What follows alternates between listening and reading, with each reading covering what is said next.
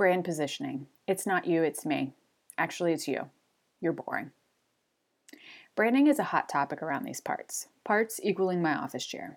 I'm obsessed with lots of things, but brand strategies is in my top 3, along with close, authentic relationships and Hot Now Krispy Kreme donuts.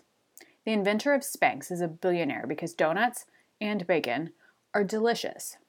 Honestly, I can't take credit for that one because I saw it on a birthday card the other day. This obsession has led me to own up to the fact that while I love working with my clients on their whole business, at heart, I'm a brander because it is quintessential. That's a big word for me at 7 in the morning. To every aspect of your business. It also fits nicely into my operations marketing philosophy. Score! But when it comes to branding, I see so many businesses subscribing to the same school of thought. Need to please everyone, need to service everyone, need everyone to like me, blah, blah, blah, barf. It drives me crazy. You went into business because you do something really well and you have style.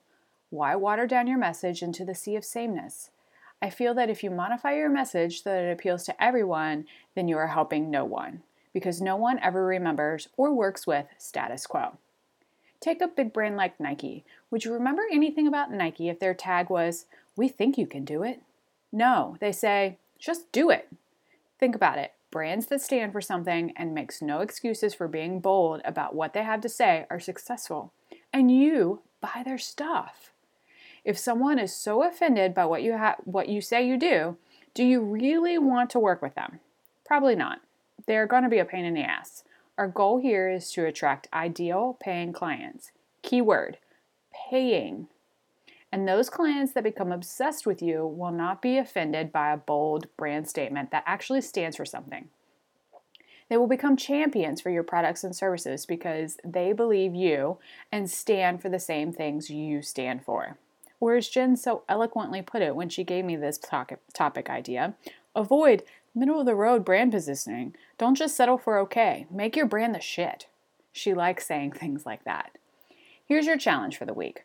Review one of your brand messages, tagline, a statement on your website, whatever you want.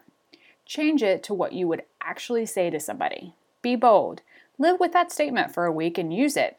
Ignore the haters because in the infamous words of Taylor Swift, haters gonna hate. I cannot believe I just made a T Swift reference. After that week, assess how you feel. Do you feel liberated? Accomplished? Did you snag a client that you love working with? Leave me a comment and let me know how it goes. Then we'll drink a big old glass of sparkling champagne together to celebrate. I'm Ronnie, and thanks for listening.